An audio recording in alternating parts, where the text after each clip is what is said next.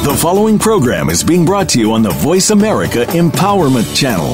For more information about our network and to check out additional show hosts and topics of interest, please visit voiceamericaempowerment.com. The Voice America Talk Radio Network is the worldwide leader in live Internet talk radio. Visit voiceamerica.com. The views and ideas expressed on the following program are strictly those of the host or guests and do not necessarily reflect the views and ideas held by the Voice America Talk Radio Network, its staff, and management.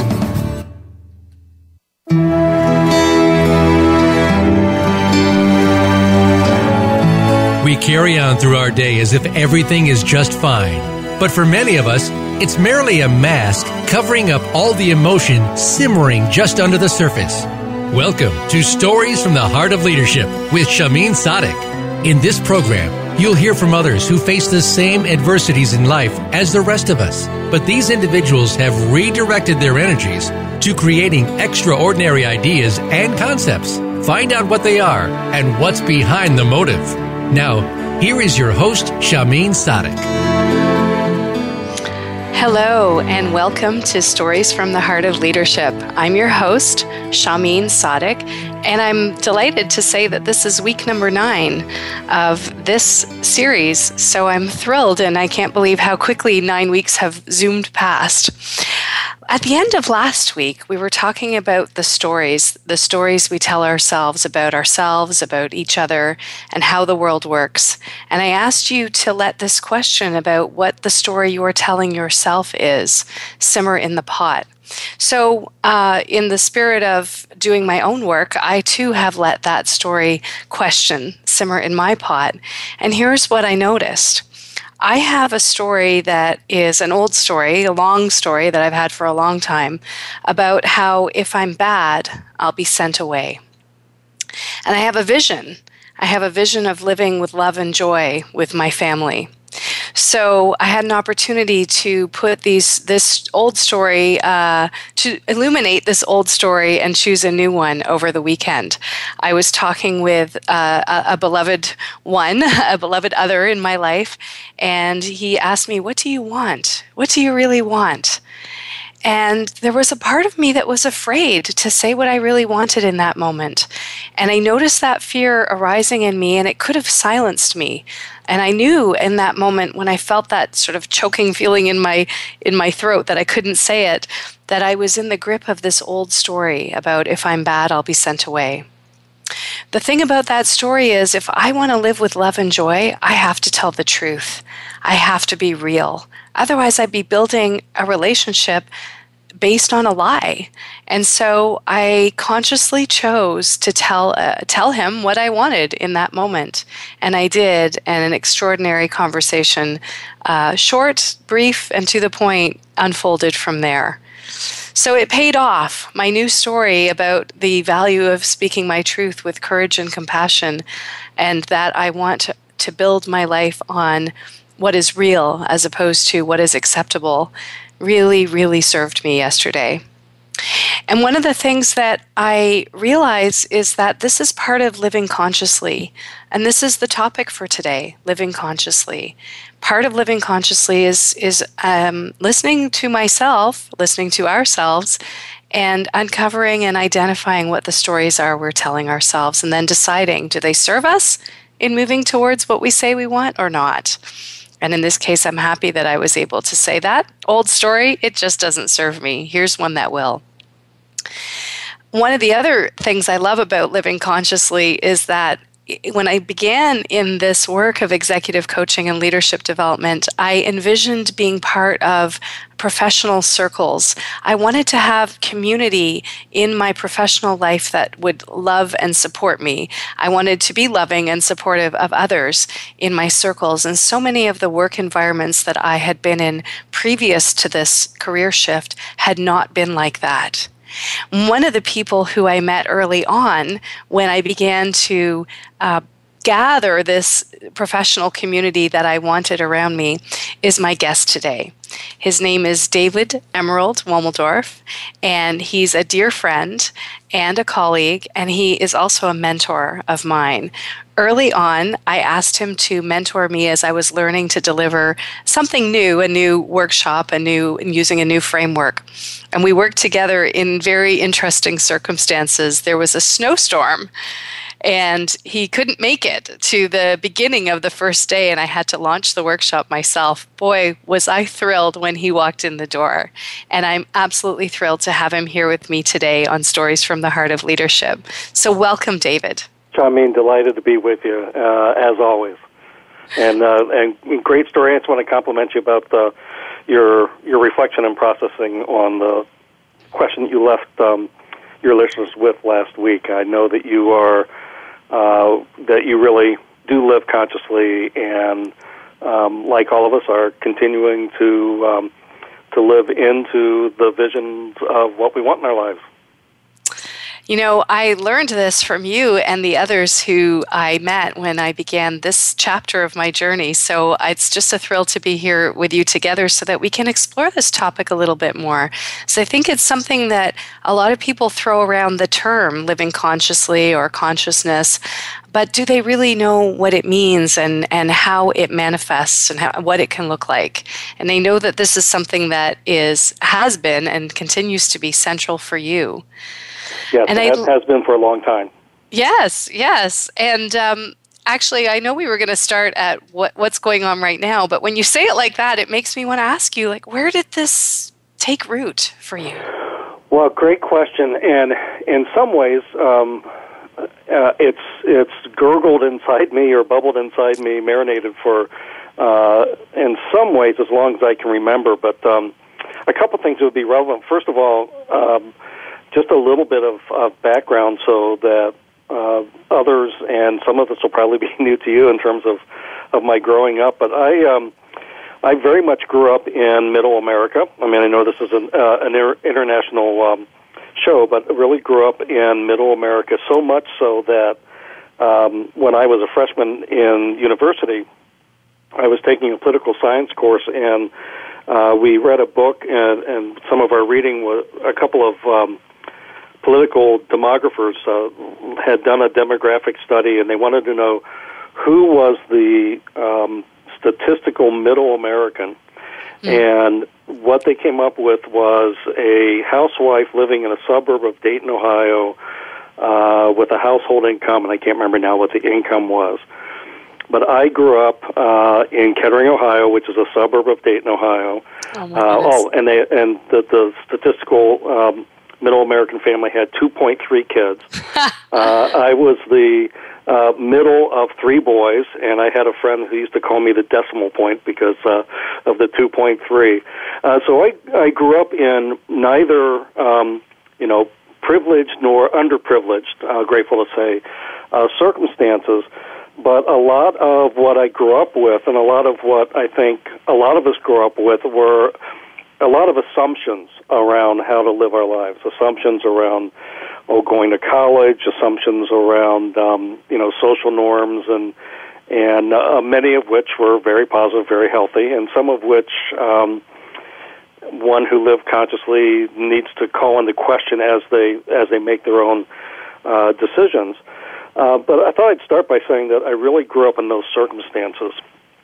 That said, as you and I have talked previously, and I've shared with you, I had very much a turning point experience the summer between my sophomore and junior years of college and university. I had been growing up, just to put us in the right kind of day and age, I graduated from high school or secondary school in 1972.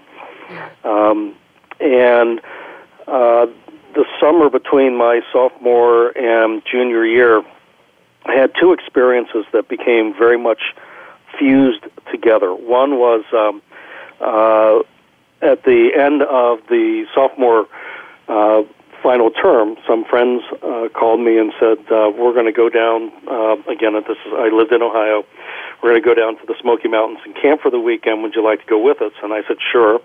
And as we were driving to Tennessee, one of them mentioned that they had just seen an article, a news article about a large intentional community, a commune called The Farm in Tennessee, had 1,000 permanent residents, and was near to where we were going. And they said, why don't we go check it out for the night? And so we did.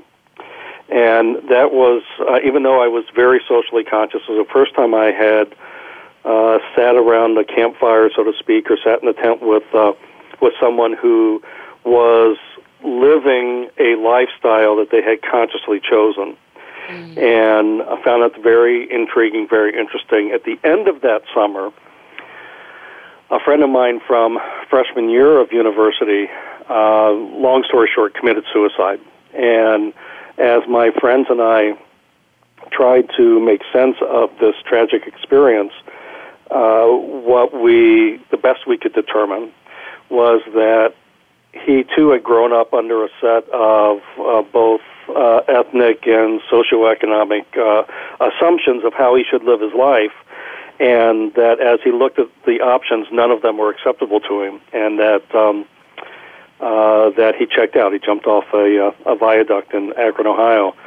And those two experiences became fused because it really caused me to step back and to begin to really ask the question that, frankly, I've lived with and continue to live into of what does it mean to, in that case, consciously choose a lifestyle and to see life as a series of choices, which to me really is the bottom line of living consciously.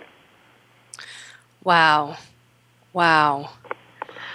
You told me that the second part of that story before, but when you put it together with the bigger picture, it's really powerful.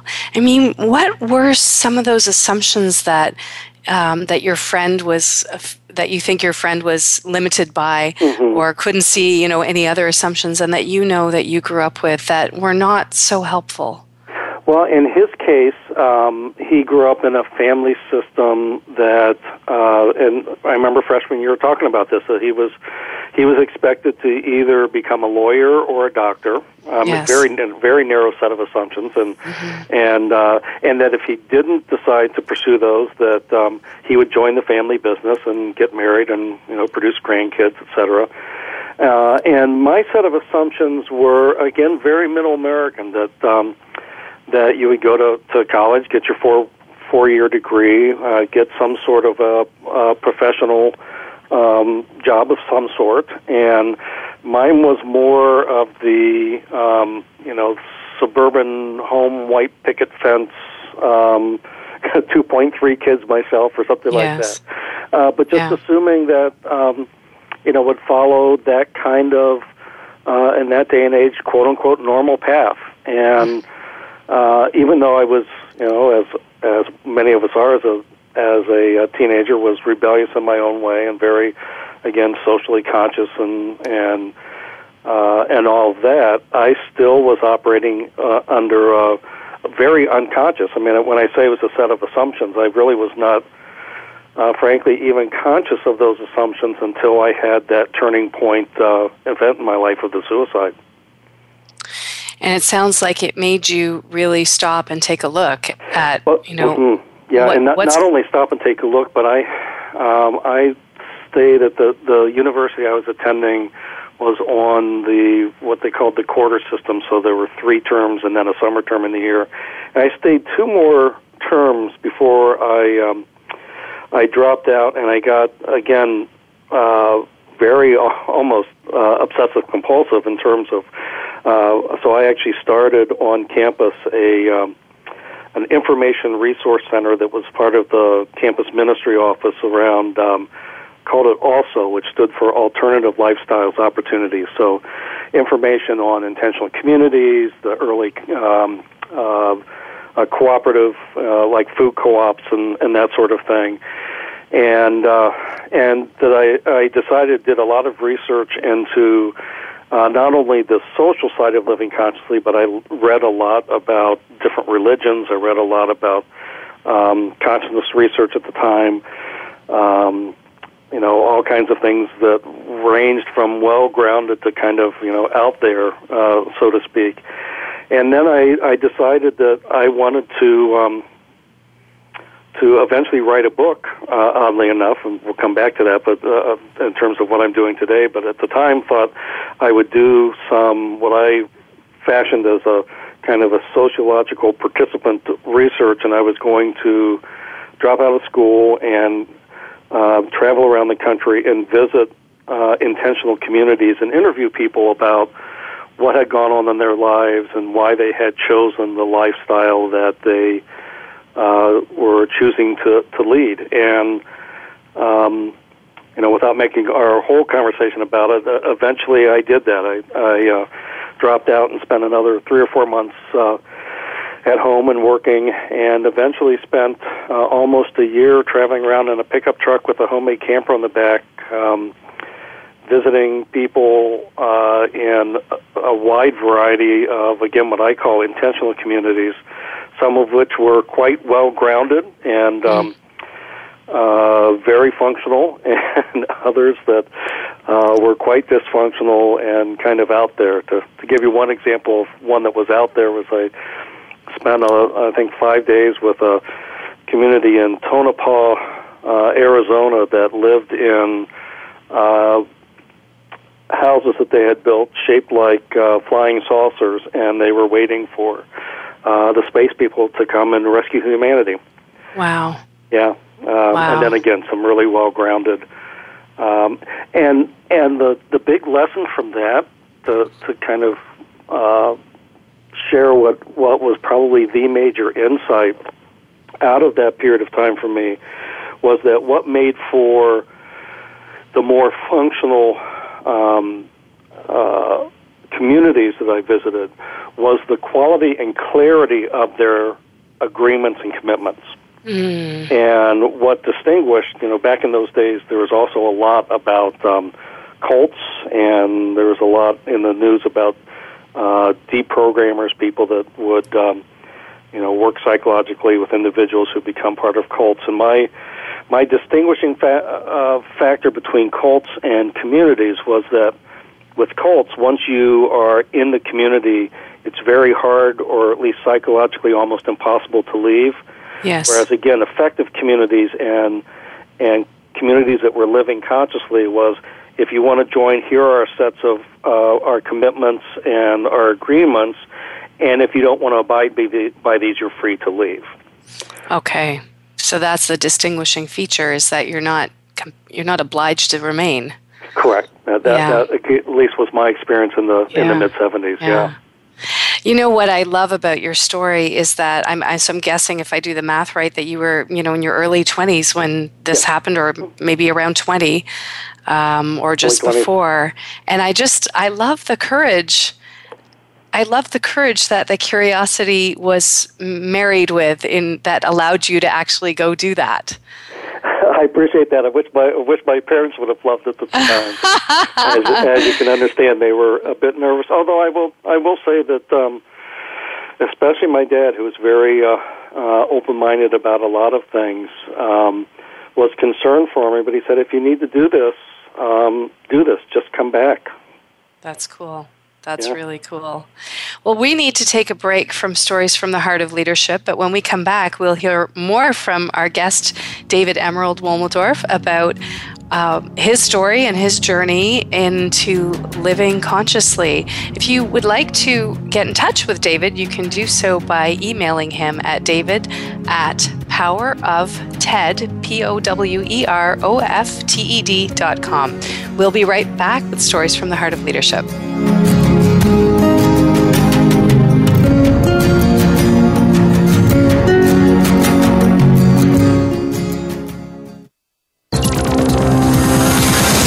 It's your world. Motivate, change, succeed. VoiceAmericaEmpowerment.com.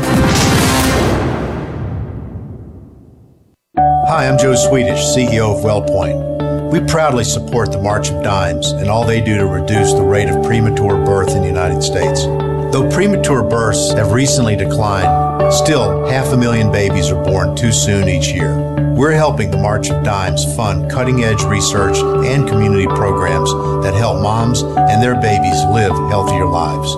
Please visit marchofdimes.com and join us in working together for stronger, healthier babies. Could your business be doing better? In today's economy, results are dependent on your leaders. And you know effective leaders outperform ineffective leaders every time. The Leadership Circle Profile Assessment enhances effectiveness in leadership. It's the only 360 that reveals what's going on with your manager, why it's happening, and what actions to take for positive change. Want to improve business? We have the system and the breakthrough tools to make it happen. For a free demo, visit theleadershipcircle.com. It's your world. Motivate, change, succeed. VoiceAmericaEmpowerment.com.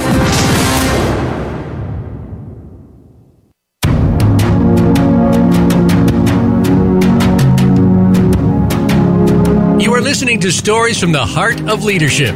If you have a question or comment, or just want to find out more about our program, please send Shahmeen an email. Her email address is shahmeen@anjalileadership.com. That's SHAHMEEN@ANJALI leadership.com. Now, back to Stories from the Heart of Leadership. Welcome back. This is Shahmeen Sadiq. I'm your host on Stories from the Heart of Leadership. Before we jump back into our conversation with David, I want to take a moment to acknowledge my sponsors. I was talking about how blessed I am to have these professional communities that I'm a member of, and all of my sponsors represent those communities. So first, a big thank you to Jim Anderson and Dan Holden for their generosity and support. They're actually going to be joining me on a show in a couple of weeks, which is fantastic. We have that to look forward to. And if you want to reach Jim, you can do so at fit2lead.com and Dan at DanielHoldenAssociates.com. Both of these gentlemen are executive coaches and leadership consultants, and you'd be well served to consult with them should the need arise. The other sponsor I'd like to acknowledge is my beloved Leadership Circle, and I was actually teaching a certification to professional coaches last week in the Leadership Circle, and I'm always delighted to jump into that pond and swim with new colleagues there. And that they can be reached at theleadershipcircle.com and fcg-global.com. So, back to you, David. I was thinking about over the break when we met. I was trying to remember what year it was, and I think it was 2009. I think it was early that year that we first worked together. That sounds about right. Mm-hmm. Yeah, mm-hmm. Yeah. And I met you then, and you were presented to me as an elder in this work, someone who'd been around in the work that you and I do now for a long time, and someone well poised to mentor me and teach me, which has been an awesome opportunity to work with you. I don't think we've worked together since then, but that was just an amazing 3 days. So tell me, what took you from that trip around to all of these intentional communities? What led you from that into this work of leadership consulting and coaching? Well, great question, and it went through, as you can imagine, first of all, several decades. But what happened was that I came back from my time on the road, and I spent about 3 months up in Connecticut with a friend and his wife, and did a little bit of writing and actually submitted a manuscript that never really went anywhere. Although I will share with you the title, which I still love the title that came up with the book for the book, which was I just went blank on it. I'll come back to it later. I can't believe I can't remember it. But it was the subtitle was the title was Time Out, and this is relevant to our conversation. The title was Time Out with an exclamation mark, and then the subtitle was The Search for Certitude. Oh. And where the subtitle came from was that I found that virtually everyone I talked to who were in some form of intentional community that they had chosen to joined, that they had reached a point in their life where they kind of called time out, and it was kind of the existential and big life questions of, what's life all about, and how do I choose to live, and what are my values, etc. So after I had realized that the book wasn't going to go anywhere, I went back to Ohio, and quite frankly, went back into, I certainly didn't shut down consciously, but I kind of went back into the path that I assumed that I would follow. I ended up going back to university, although I went to a different university, and based on my experience, I designed my own undergraduate degree, my bachelor's degree, and it was a combination of sociology, urban studies, and communications, and I called the curriculum Community and Communication, and very much was focused on how do we build community, how do we live consciously in community.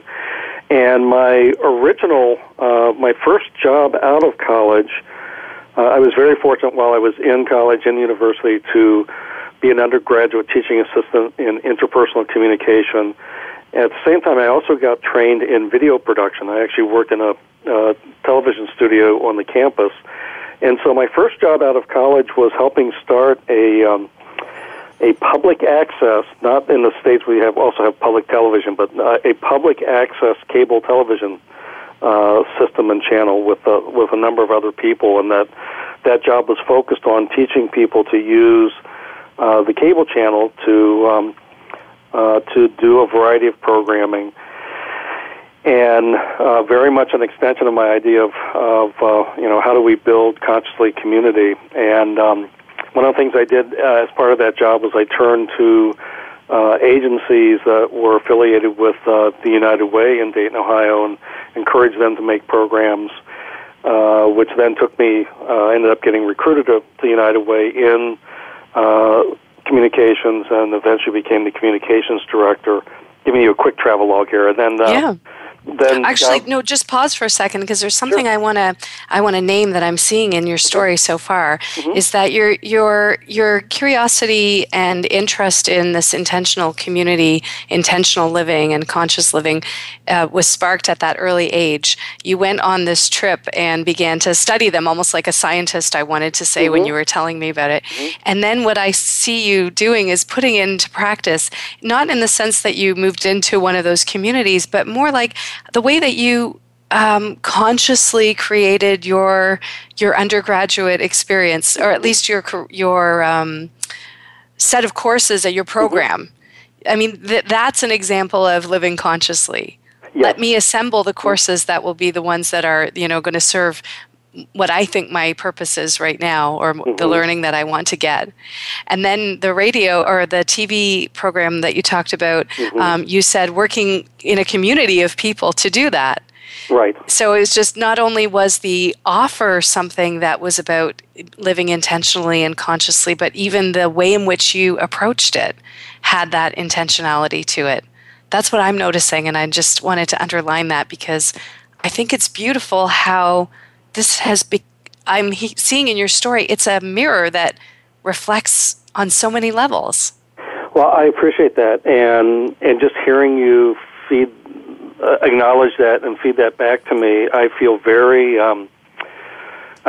blessed, and this, what I'm about to say, truly doesn't feel to me to be an ego statement, but with that, given that early formative experience when I was I think I was 22 when I was out in the desert Southwest, is that I've been blessed to have a level of, and not that I don't go unconscious, as we all do from time to time, and even periods of time, but I've been really blessed to be pretty intentional, and to, when opportunities come up, to really be intentional about what I choose to do and what I choose not to do. And one of the things that you're noticing that I know to be true of my career is that I never fell into the, again, set of assumptions, which is I'll pick a profession and people will tell me what I need to do to be successful.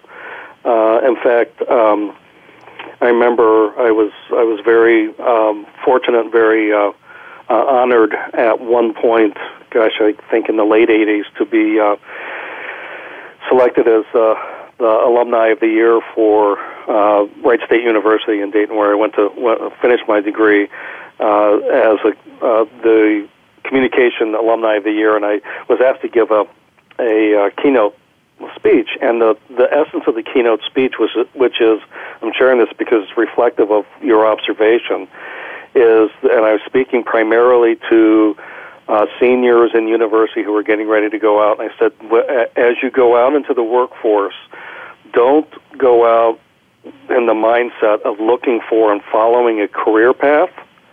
Go out and create a career path. And I can honestly say that I've been blessed with, that's been my experience, is that most of the jobs I've had when I've been internal in organizations, I either was the first to occupy the position, or I actually created the position out of a need that I saw. And although it wasn't always explicitly either in my mind or in my attempt, is that I can also say that as I started to transition from communication into more organizational and management and leadership development, which we will talk about. It's always been with a kind of a background of how do we work effectively and efficiently together as a community called an organization, because organizations are certainly a form of community as well. So that formative experience has been really formed a background and a context for, frankly, all the work I've done since, personally and professionally. The new thing that you're bringing in here that I hadn't made such an explicit connection with before is creating, what you're calling creating, or being a creator. I think that's the language that you use in your book, is the link between this living consciously and creating. Right. Creating these roles as you stepped into these organizations, either because you were the first one or because you saw a need. But there's a strong link there for me that I hadn't seen so strongly until now that you're telling me this story. So yay, awesome, wow. I appreciate that. Yeah, and again, it's been such a fabric of the life that I've been blessed to lead. And yet, in saying that, I also want to be really clear, and I know that you know this about me, but listeners would not, is that it hasn't been all goodness and light. I mean, I certainly have had my share of dark times, of setbacks, of challenges. But even in those times, I've been able to find my way and to come out of them in applying some of the conscious principles that you and I and you mentioned Jim and Dan, who are going to be your future guests, and our work with also with the leadership circle, that by using the practices and principles that we bring into that frame of leadership has also been part of my life, because what we talk about in that context and what tends to be an organizational context, I also firmly believe, and I know in a few minutes we'll talk about my book, The Power of TED, but to me it all begins with, any form of leadership begins with self-leadership. And the question of how we choose to lead our own lives has everything to do with the quality of leadership we bring to our organizations or to our communities or to our families and our neighborhoods. The other thing that's coming up for me as I listen is that there's a certain amount of grace that's present here too. Like there's the intentionality, there's the consciousness, communication and community is obviously your thing. I mean, those are just two such strong pieces in you.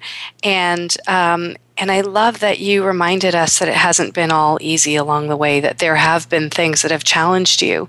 And I think that without those challenging moments, we don't get to test whether all this conscious intentionality actually works or right. Actually, how's it going to fly when things get hard? And then there's this grace that is also present in your story. So I'm loving the combination of all of it. I appreciate that, and I realize that we're probably coming up close to a break here, but let me just give you one real quick example of a darker time, which at one point in my professional career when I was still working inside an organization, I had a period of time where I found myself reporting to a new boss who now serves as my worst boss ever story, and I could tell several stories about this individual. But I also share with people in our leadership training that I would not trade that time for anything. I would never want to repeat it again, but I would never trade it because it really caused me to put these principles into practice and to step back and say, what am I committed to? What are my boundaries?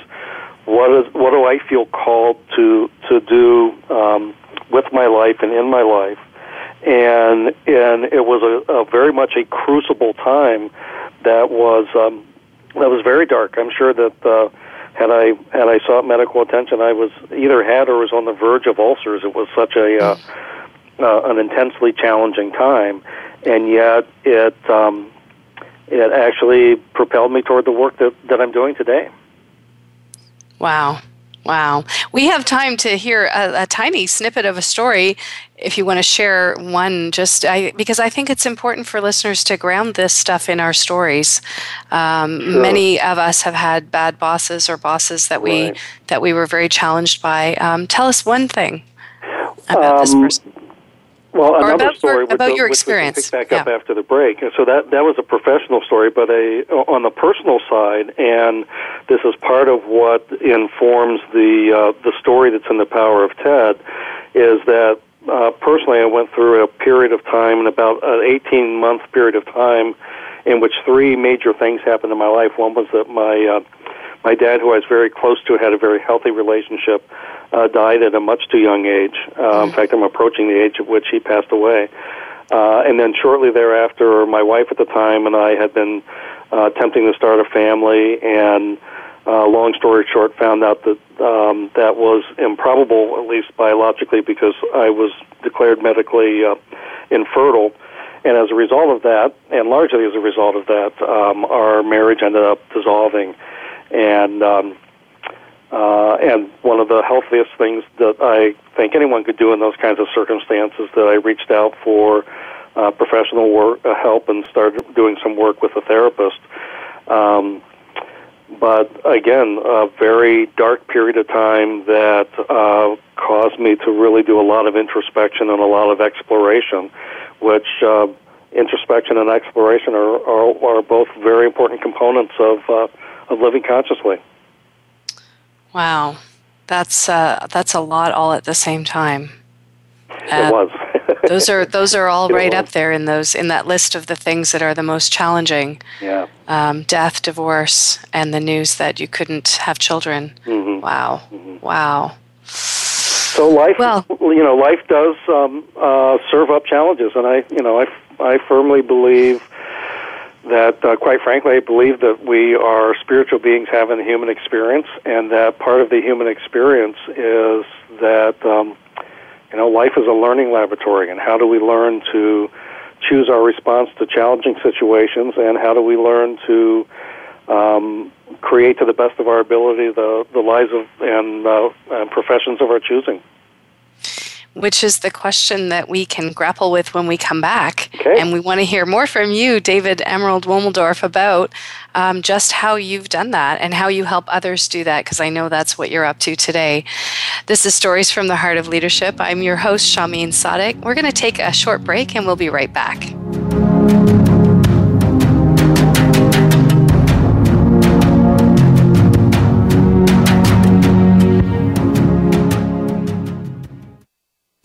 We're making it easier to listen to the Voice America Talk Radio Network live wherever you go on iPhone, BlackBerry, or Android. Download it from the Apple iTunes App Store, BlackBerry App World, or Android Market.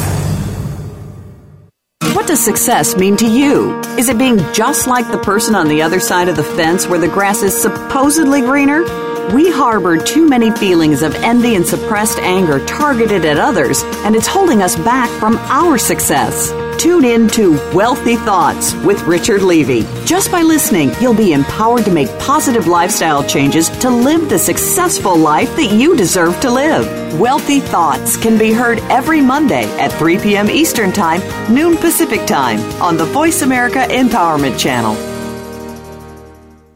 Could your business be doing better? In today's economy, results are dependent on your leaders. And you know effective leaders outperform ineffective leaders every time. The Leadership Circle Profile Assessment enhances effectiveness in leadership.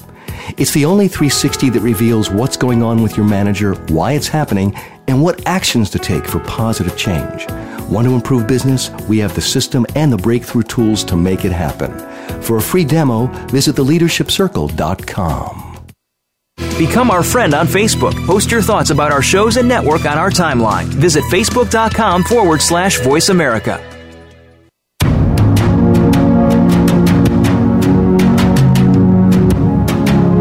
You are listening to Stories from the Heart of Leadership. If you have a question or comment, or just want to find out more about our program, please send Shahmeen an email. Her email address is shahmeen@anjalileadership.com. That's SHAHMEEN@ANJALI leadership.com. Now, back to Stories from the Heart of Leadership. Welcome back. I'm your host, Shahmeen Sadik, and this is Stories from the Heart of Leadership. We're talking with David Emerald Womeldorff today about living consciously. And David, before the break, you shared a couple of stories with us, both a professional one about a boss that was so difficult, and also some of the personal situations that challenged you at a pivotal moment in your life. And when I met you, one of the things I did right after meeting you was I bought your book, The Power of TED, and read it and loved it.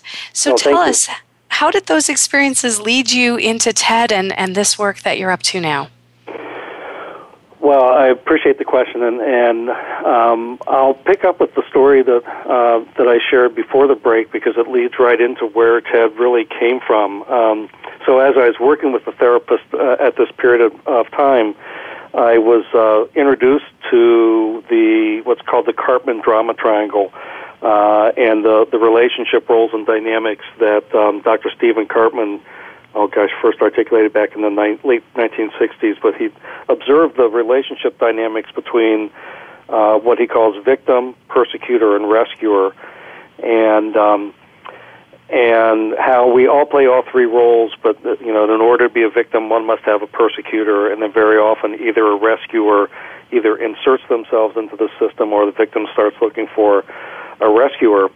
And without going deeply into it, given our limited time here, I'll just say that as I got introduced to it, it was what I, to this day, call a blinding flash of the obvious, in that, or what I call a BFO, because it just so named so much of my experience, and I believe it so names kind of the experience of most of us as spiritual beings having a human experience.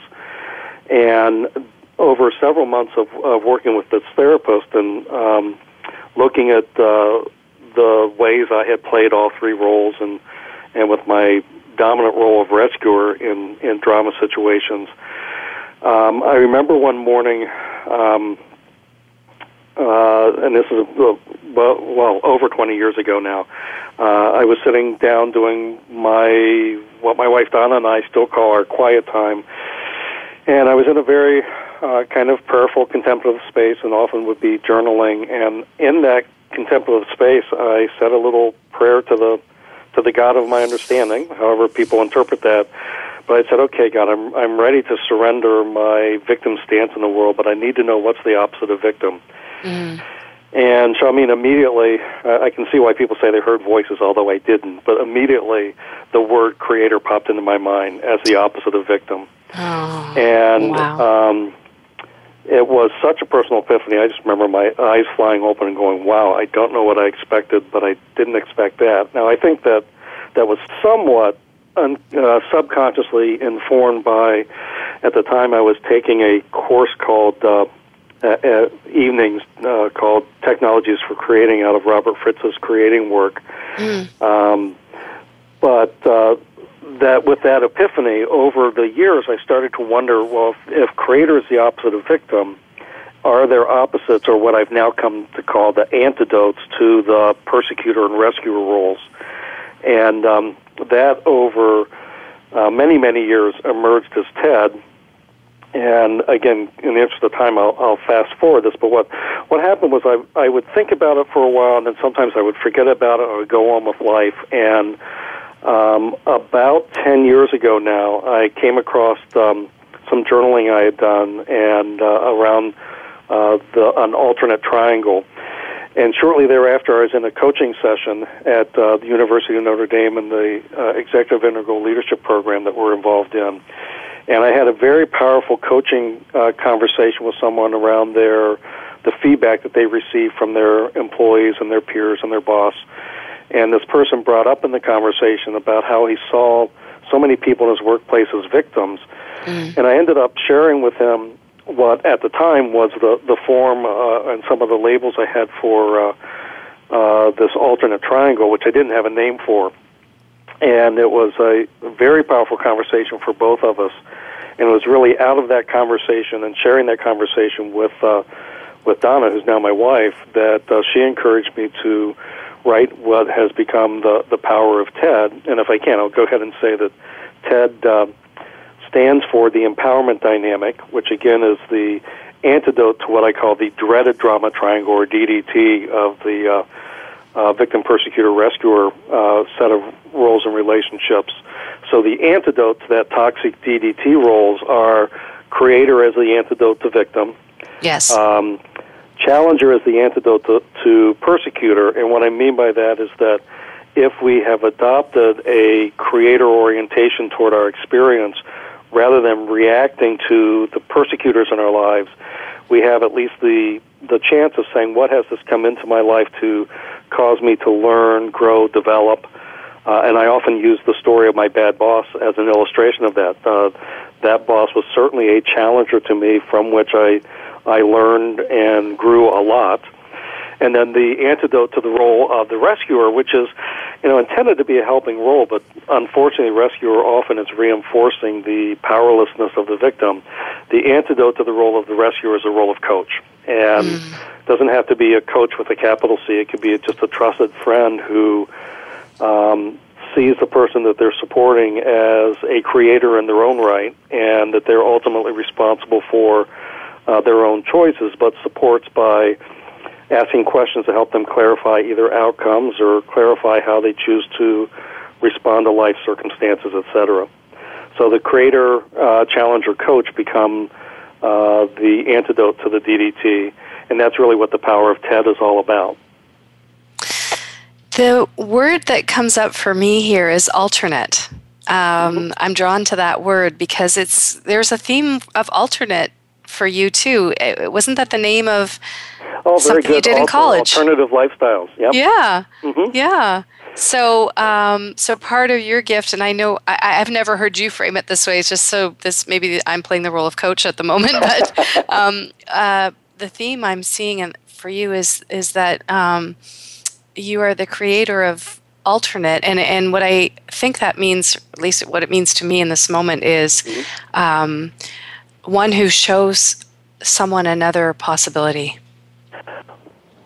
Got it. Well, and I'll certainly take that on it. And I think that, again, connecting it to the theme of our conversation around living consciously is that what TED does, and I'll use the word graced as used earlier, and also blessed to have had that epiphany that I'm now sharing with others, is that it is opening one's awareness to alternatives to what I think all too often is our default way of being and our default kind of roles and relationships, because the DDT is really rooted in what in some of our work we call problem orientation or reactive orientation. In the TED work I call it a victim orientation, but where we're focused on problems and we're driven by fear and anxiety and we're just reacting to what's going on around us. And in order to shift to what in TED we call a creator orientation. In other contexts, we may call an outcome or creative orientation.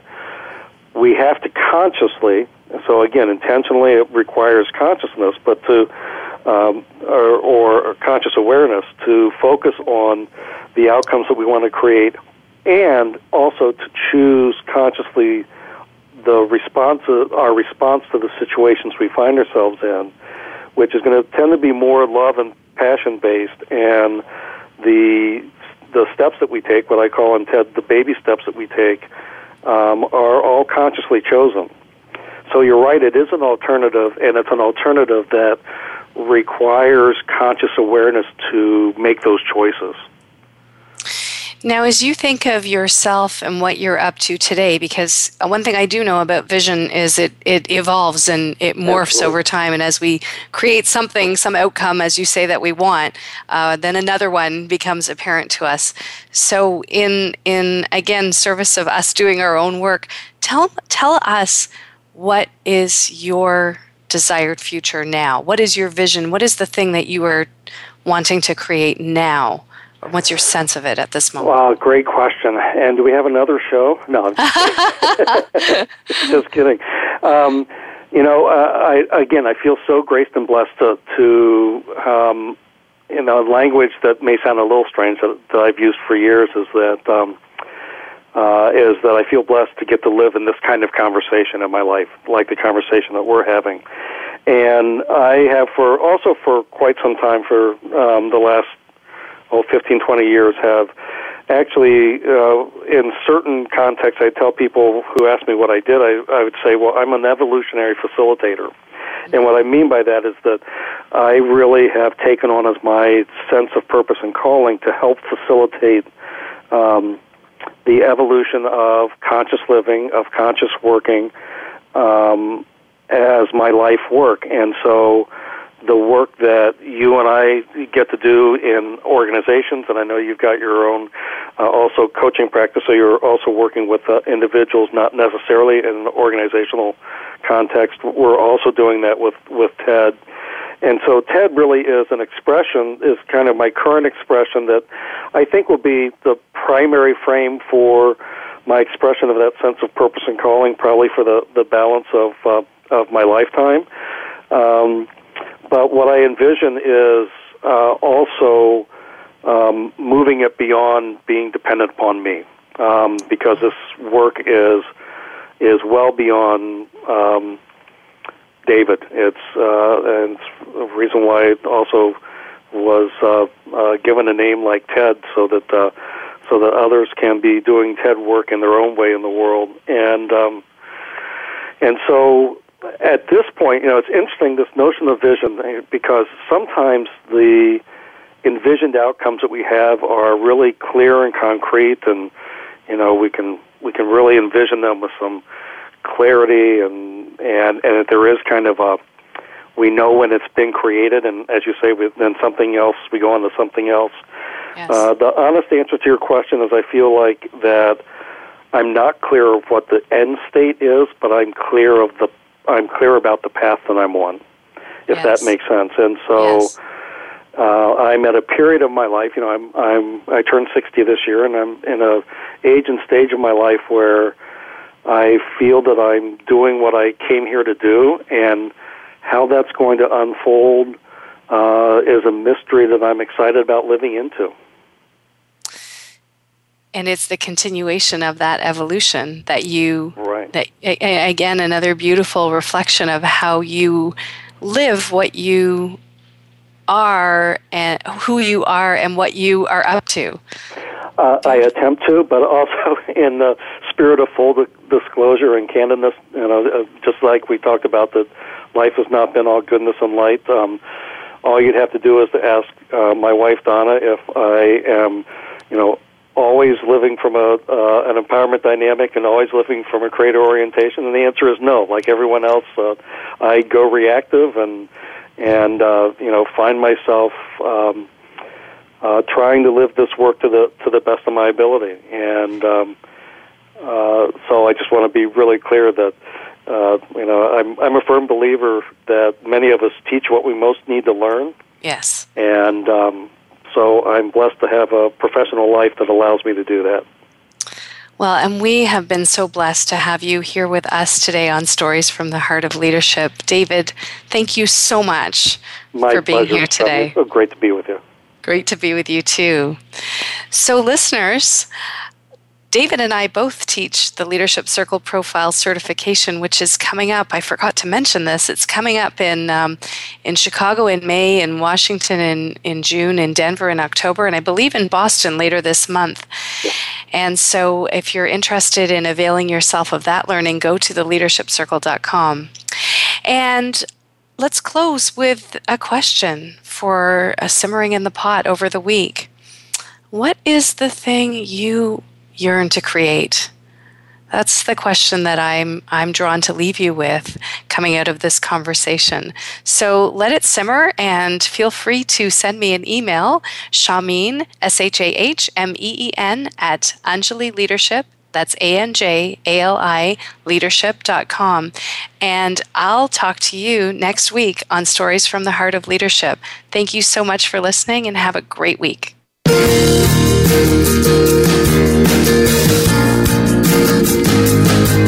Thank you so much for joining us today for Stories from the Heart of Leadership. Shahmeen Sadek will be back next Monday with another extraordinary guest at 11 a.m. Pacific Time and 2 p.m. Eastern Time on the Voice America Empowerment Channel. We hope you'll come back as well. Have a terrific week. And remember, you are not alone.